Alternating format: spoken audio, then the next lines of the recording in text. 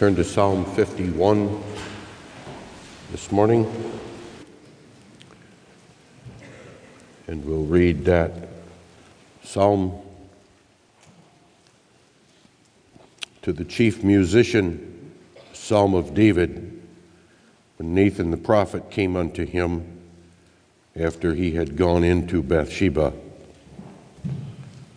Have mercy upon me, O God, according to thy loving kindness, according unto the multitude of thy tender mercies, blot out my transgressions. Wash me thoroughly from mine iniquity, and cleanse me from my sin.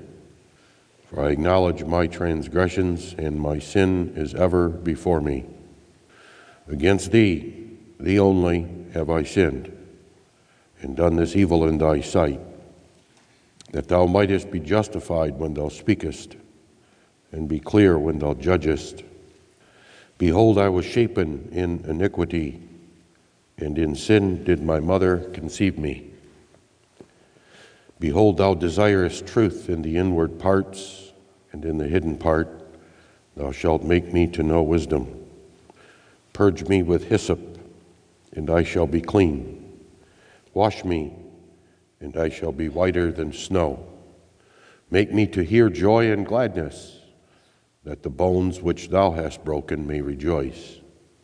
Hide thy face from my sins, and blot out all mine iniquities. Create in me a clean heart, O God, and renew a right spirit within me. Cast me not away from thy presence, and take not thy Holy Spirit from me. Restore unto me the joy of thy salvation, and uphold me with thy free spirit. Then will I teach transgressors thy ways, and sinners shall be converted unto thee. Deliver me from blood guiltiness, O God, thou God of my salvation, and my tongue shall sing aloud of thy righteousness. O Lord, open thou my lips, and my mouth shall show forth thy praise. For thou desirest not sacrifice, else would I give it. Thou delightest not in burnt offering. The sacrifices of God are a broken spirit, a broken and a contrite heart, O God, thou wilt not despise. Do good in thy pleasure unto Zion.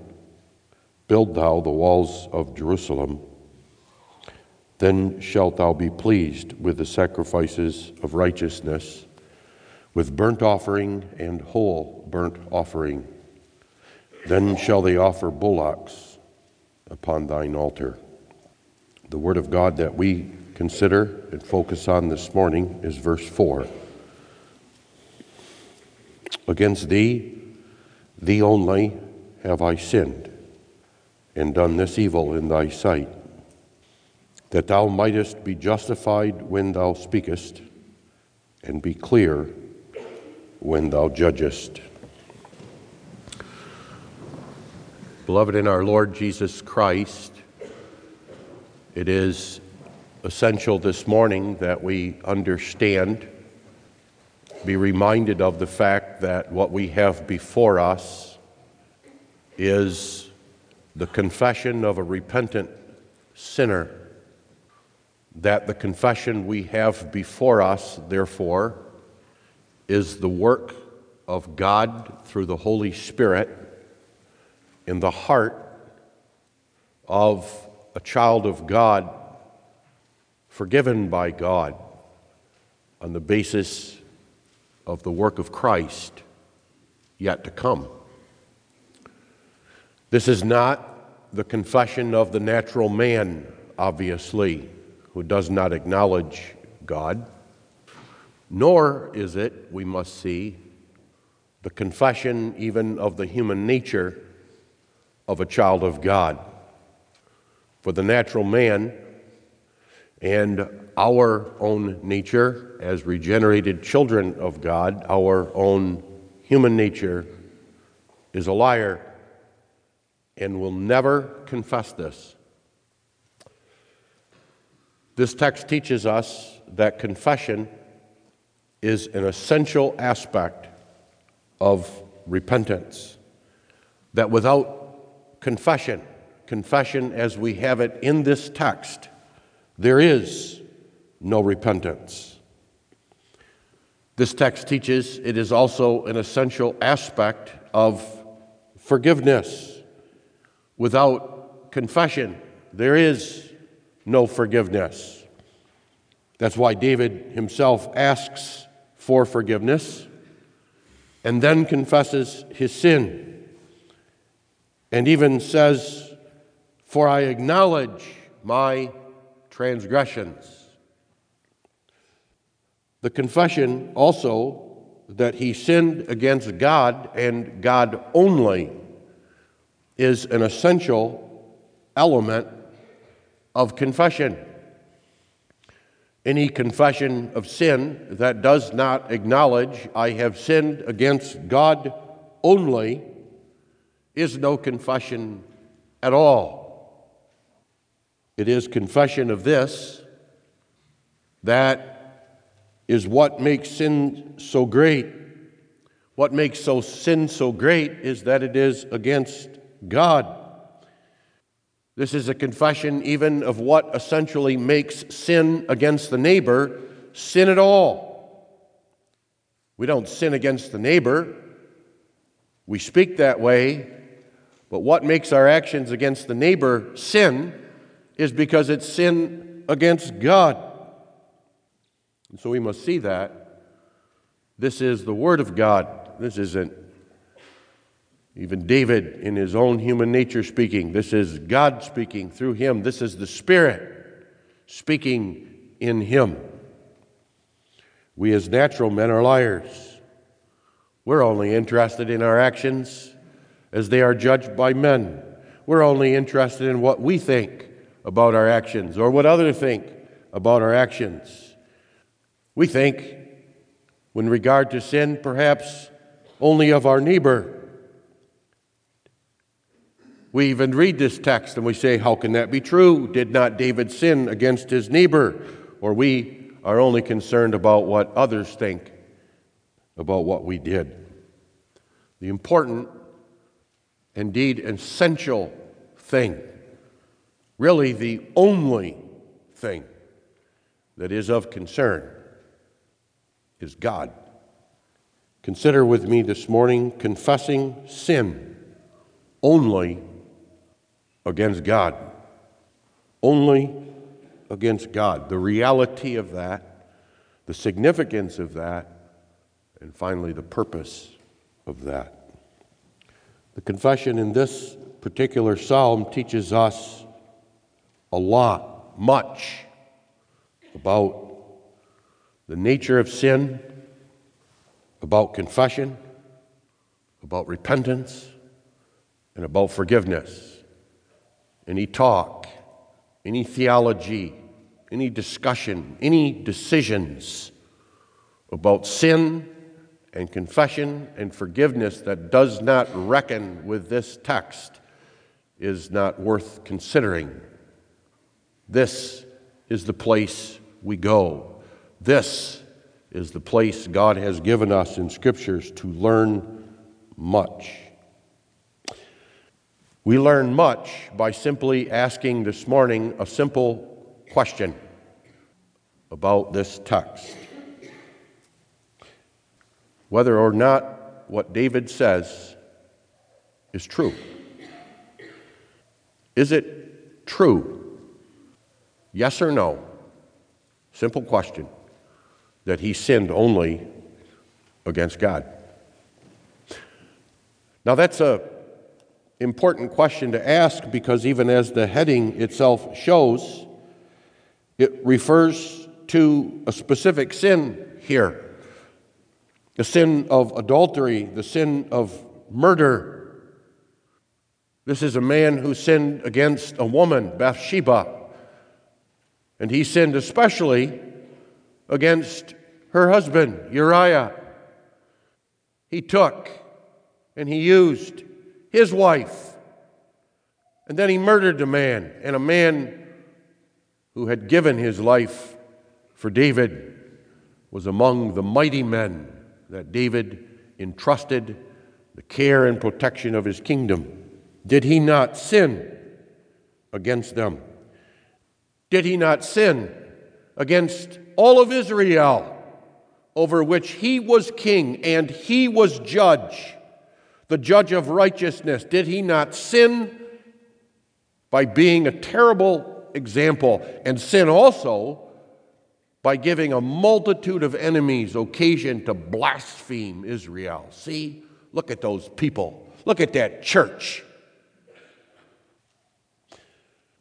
Perhaps even when we read this confession, we think immediately that this confession is disrespectful toward Bathsheba and Uriah, and a sign of an unrepentant man.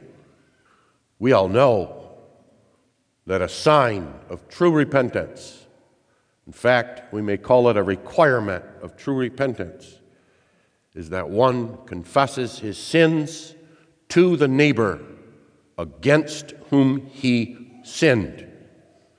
And that without that, you have no confession. This is why sometimes a consistory requires that be done publicly, and must always insist that before they reconcile a sinner publicly to God, that sinner has reconciled himself to the neighbor against whom he sinned. We also might ask that question because we know sinners who will claim to be reconciled with God, who will claim they have confessed their sin to God and have no interest whatsoever in confessing their sin to the neighbor against whom they sin. Or they try to present that which is no confession at all. So we ask, is this really true? We may not say what he says is false. We may not simply explain away what the psalmist says here. The Spirit will not allow it. It's easy to do. We might do that when we say, well, he means he sinned against Uriah too, and he means he sinned against Bathsheba too. He means really that his sin is greater against God. That's why he says he sinned against. No, he means what he says. When I analyze what I have done, when I analyze what I have done in the light of God's word, I sinned against God, and lest we want to minimize what he's about to say, he repeats it, against God and God only. And that is the truth that we have to reckon with this morning. The truth is that although we do speak of sinning against the neighbor, the fact is that all sins are only against God. The fact is, what we do against the neighbor that we call sin is sin only because it's against God. If it's not against God, then it's not sin. His murder and adultery was not sin, except for the fact that by those actions he sinned against God. And if he sins not against God, there's no need for confession, there's no need for repentance, there's no need for forgiveness, none of it. This is the truth. This is the truth over against men, which are all liars. And we see that truth all around us. You see that truth in the world, do you not? We live in a world that will not have God, will not acknowledge God, will not serve God. Ask yourself, how is it that the world can approve the most heinous and wicked crimes you can imagine? The murder of unborn children and abortion, wholesale divorce and remarriage, can approve vile homosexuality. Ask how that is, and the answer is they're not sins against God, not in the eyes of the world. But we can see the same thing in the church. Consistories can receive that which is no confession at all. Individuals will go around telling everybody that what they did is not sin. It's not sin. They may have sinned against all kinds of people, but it's not sin. Why? Because I don't view it as sin. People can be forced to accept confessions that are no exception. You see it in the church too. And I can assure you that if there is a problem in the church, and it deals with what we consider to be sin or not sin, it goes on even when we justify sins, the behavior of individuals. We want to sweep it under the rug, or we bristle when someone calls it sin. The issue always is the same.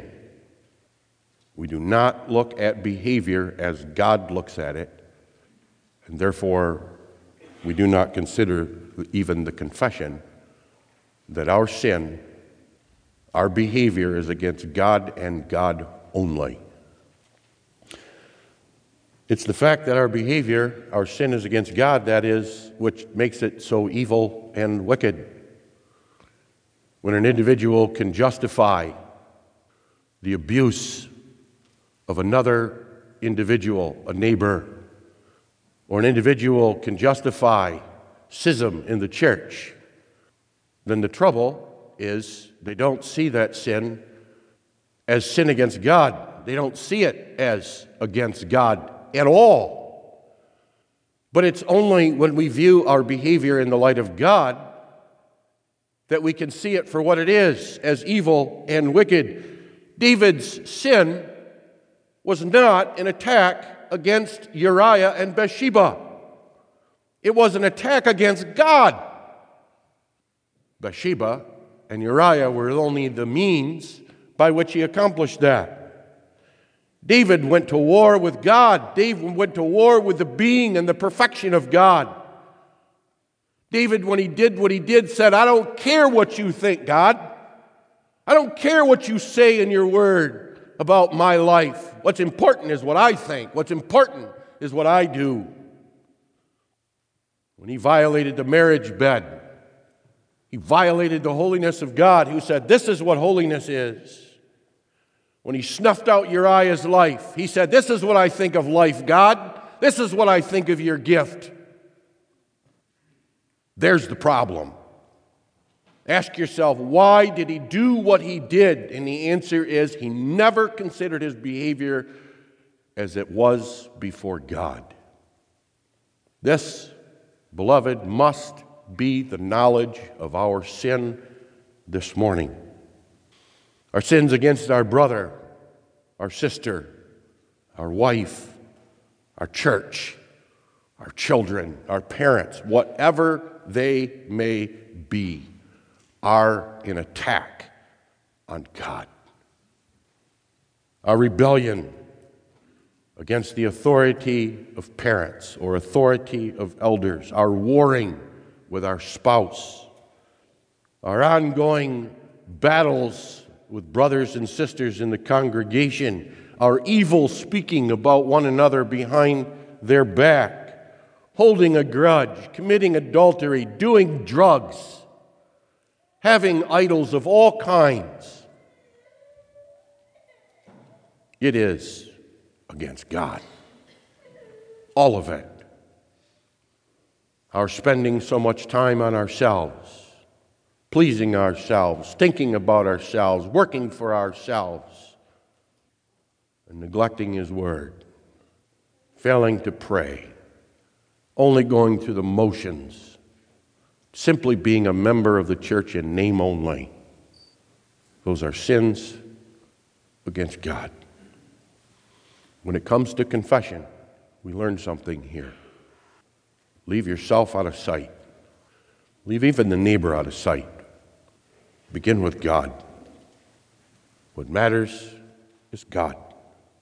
Against thee, the only, have I sinned. It's essential. The significance of this is this, that it's only when the sinner recognizes that his sin is only against God that he will seek repentance and forgiveness for that sin. That's the simple truth of the matter. Why is that? Why is it that if I will not recognize that my sin is against God, well, we don't really even need to finish that, do we? It should be obvious. Where do we go for repentance? Who alone can forgive us? The answer is God. Well, how in the world can you do that if you don't recognize that your sin is against God, and only against God, really? You see, it's only then that we really understand the evil of our deeds, the wickedness of our deeds, the vileness of what we've done. And it's only when we feel that heavy burden of guilt that we go to God. David knew the harm he did to Uriah. David knew the harm he had done to Bathsheba, but he didn't confess his sin, did he? In fact, he didn't even confess his sin with regard to Uriah and Bathsheba, did he? It was only, as the heading tells us, when Nathan the prophet came to him and impressed upon him this one thing: you sinned against God, and brought it to him in a very remarkable way, an unmistakable way. It's only then that he felt the guilt of those sins. Oh, the guilt was there before. The guilt weighed heavy upon him, but he didn't acknowledge it. Blamed it on all kinds of other things, I'm sure. What he was experiencing, his bones being broken and his depression and everything else, I'm sure he blamed on all kinds of things. Probably sought all kinds of relief from it in all sort of other directions, but the problem was he wouldn't acknowledge what it really was guilt, because he refused to acknowledge that he had sinned against God. Reason for this is that it's only when we confess our sins against God and God alone that we have the awareness that not only is God the offended party, there may be all kinds of other offended parties too, but the offended party is God, but also He's the judge. Oh, there may be other judges, there may be others who want to weigh in on our behavior. There will be plenty of people that say okay, there will be plenty of people that maybe even condemn it, but the judge of my behavior is God, and I will never recognize that. I will never admit that until I admit and confess that I have sinned against God alone, that it's His courtroom that matters, it's His decision that matters, it's His verdict that is the decisive thing. I need to be brought to the understanding and the knowledge that God sees my deeds, and God sees them in regard to Himself. All kinds of other people may not understand that I've attacked God, but God does. All kinds of other people may say, oh, you're not really harming your neighbor. That's really not that hurtful. This is something we can live with and tolerate, but not God. God sees everything in relationship to Himself. He measures everything according to the standard of Himself. And He speaks. He says something. It's only then, too, that I have the awareness that I also personally stand before God, this judge, and understand that God sees me in relationship to my behavior. That is, when God looks at me, God doesn't simply judge my behavior and say this is sin and that's sin in the abstract, but He sees the sinner. You have done these things. You have attacked me. You have harmed me. You've dirtied my name and been the occasion for blasphemy. You've done this, David. You will never acknowledge that. You will never admit that unless you understand I have sinned against God and God only. You see, that makes our position precarious, dangerous, doesn't it? Serious. It means I'm personally guilty before God of the most heinous wickedness, even when anybody else might not know, might not see. Maybe everybody else is saying, you haven't done anything. You're forgiven. We receive you. No. No. The important thing is how the sinner stands before God, whether he acknowledges it or no. And confession of sin acknowledges it. That must, too, be a part of our confession this morning, that all of our thoughts and all of our words and all of our deeds, all of it, even those things that we direct against each other, even those things that everybody else might think are of no account, even those things that are never seen or known about, all of it appears before God. All of it is seen by God. You see, that's the problem, isn't it? What we are as sinners, what we are as natural men and women, even regenerated ones, what we're really only concerned about is others. We're only concerned about what others think and what others say. The great question is not what do others see and what do they think, but what about God? That was David.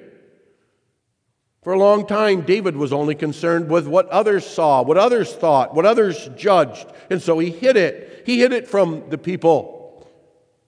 If only he could keep it from light, if only he could keep it from them, if only he could keep others from really knowing what he did. And in the meantime, he added sin upon sin and guilt upon guilt.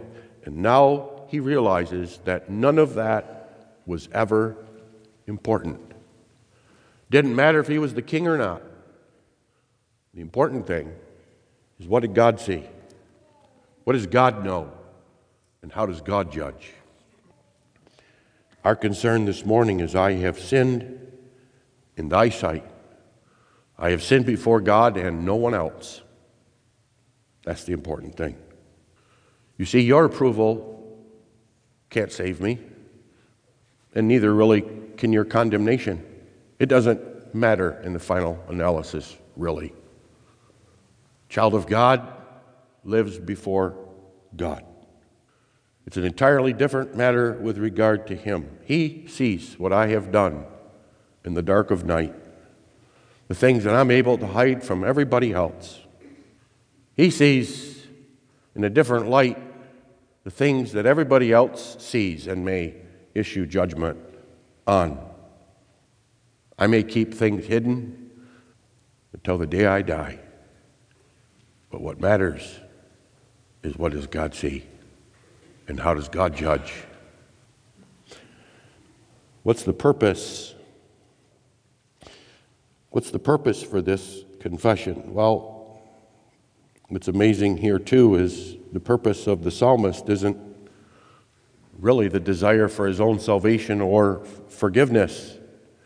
That's an important part of it, of course. He says so.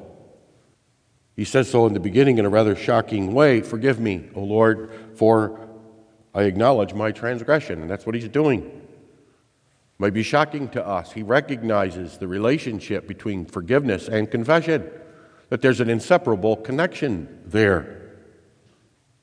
But notice his concern, his purpose, his goal is God. That too is the mark of a true confession. That's brought out when he says that there is a purpose cause. For this reason acknowledge that thou mightest be justified when thou speakest and clear when thou judgest. What does he mean? To understand what he means, we have to acknowledge here too that this is not the purpose when we often make confession, is it? Consistories are called to judge confessions. We judge confessions, and there's all kinds of confessions that we present as sinners. Many a sinner will try to put off confessing to those whom they sinned against by saying, well, I sinned against God only. They would appeal to this text. And therefore, that's all that matters. That's all that's good. But the fact is, they have not confessed their sin to God. That's demonstrated by the fact that they don't really care about confessing to their neighbor or what they confess to their neighbor. Well, let's put it this way. If what they confess to their neighbor is actually what they confess to God, then they haven't confessed to God. And if you ask the reason why sometimes confessions are received that are no confessions, why it can sometimes happen where a consistory says this person's confessed their sins, they're forgiven, all of you accept it, and that's not true. Didn't really happen.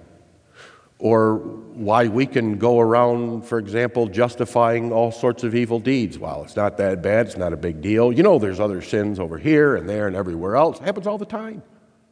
We justify those things that are clearly sin. We can't say, this is sin against God. The real reason is because we don't even understand the purpose of confession, which is about God. It's not about me. Well, the result will have something to do with me, and yes, there's amazing things happen. David will testify to that. He'll speak of that in the psalm. But it's about God. What he means is that God will be righteous in his speaking and true in his judgments. Now, obviously, he doesn't mean there that God isn't. What he's talking about is that it's about God. It's when God condemns me. And when I confess that my sin is against God, that we see God is righteous in his speech and pure in his judgments. You see, who speaks?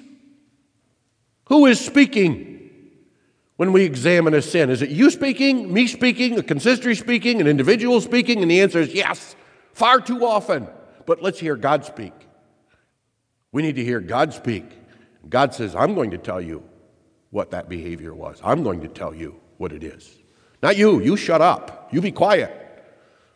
Silence to everyone else. You're all liars. Let me speak. And that behavior is vile. It is wicked. It is terrible. You have sinned against me. You've sinned against your neighbor too. You see? See? There's where God comes in. It's God who says, you've not only harmed and hurt me, you've harmed and hurt the other. You see, God's judgment is in the first place his condemnation. What man wants is, I want to hear God forgive me. That's all I want to hear. I'm not interested in word of condemnation. I'm not interested in hearing what God really thinks of me. Well, you can't have one without the other. God speaks. And when he speaks, even his word of condemnation, the sinner says, yes, that's righteous and that's true. That's indeed what I have done. That's who I am. It tells you something about what repentance looks like, what repentance really is. It's true of us when we become repentant. We're not concerned about escaping judgment or really even finding forgiveness with God as such. And when we are, something's wrong. When we can only squeak out a few things, when we can only admit a few things, when our prayers to God about that which we have done are so shallow and trite, what's the problem? The problem is we aren't concerned about the righteousness of God at all. That's our problem. We would just soon bury it and get rid of it. But the sign of repentance, the sign that God has worked repentance, is when the sinner who's condemned and damned by God, when God comes along and says guilty, the sinner says, amen. Doesn't bristle. Say, you make too much of my sin. That wasn't really abuse. That wasn't really adultery. That really wasn't schism. That really isn't adultery. It isn't really murder. That's not repentance. Repentance is that when God comes along and says, you even look at a woman with lust in your heart, you violated her and you've sinned against me. And the sinner says, amen. How can that be? And the answer is because that's not the only thing that God reveals in his judgment, you see. That's the other judgment that David is concerned about. He understands you can't have one without the other. You can't have justification without condemnation. But you will never understand or admit the condemnation of God unless you have the forgiveness of God and know where you find it. And that too, he desires. He goes before God and says, I have sinned, and sinned really, truly only against you, God. Why? Because he knows that this same God is the only one who can say, David, you're forgiven. And there too, that's really the only word he cares to hear. Yes, it would be good, I'm sure, if he could have heard Uriah say, I forgive you too, David. I believe in that same Jesus Christ, and even though you put me in the grave, you did me great harm, I forgive you, David. David never did give a chance to apologize to him, which I'm sure he would have done if he had not killed the man. And I have no doubt he apologized for his sin against Bathsheba. Probably did that when God took their child at birth. And I'm sure he would have received her forgiveness and did, or Uriah's, but what mattered most is God. It doesn't matter if I forgive you. It doesn't really matter if the consistory forgives you. It doesn't matter if your neighbor forgives you, not really. Because you see, we can fool people. People are fickle. I can commit some pretty heinous sins. I can say some pretty ugly things and wicked things. And I might even get a crowd that says, yeah, your schism is justified. I might even get a crowd that says, yeah, it's okay to do that to your wife. She is, after all, part of the problem. Yeah, it's okay. What you said, I understand. I've done the same thing. Yeah. So, yeah. This is the same people then that can forgive us. And yeah, there's times when that's important, I suppose, and decisive even. After all, what a consistory says about sin and confession and repentance is heard in heaven.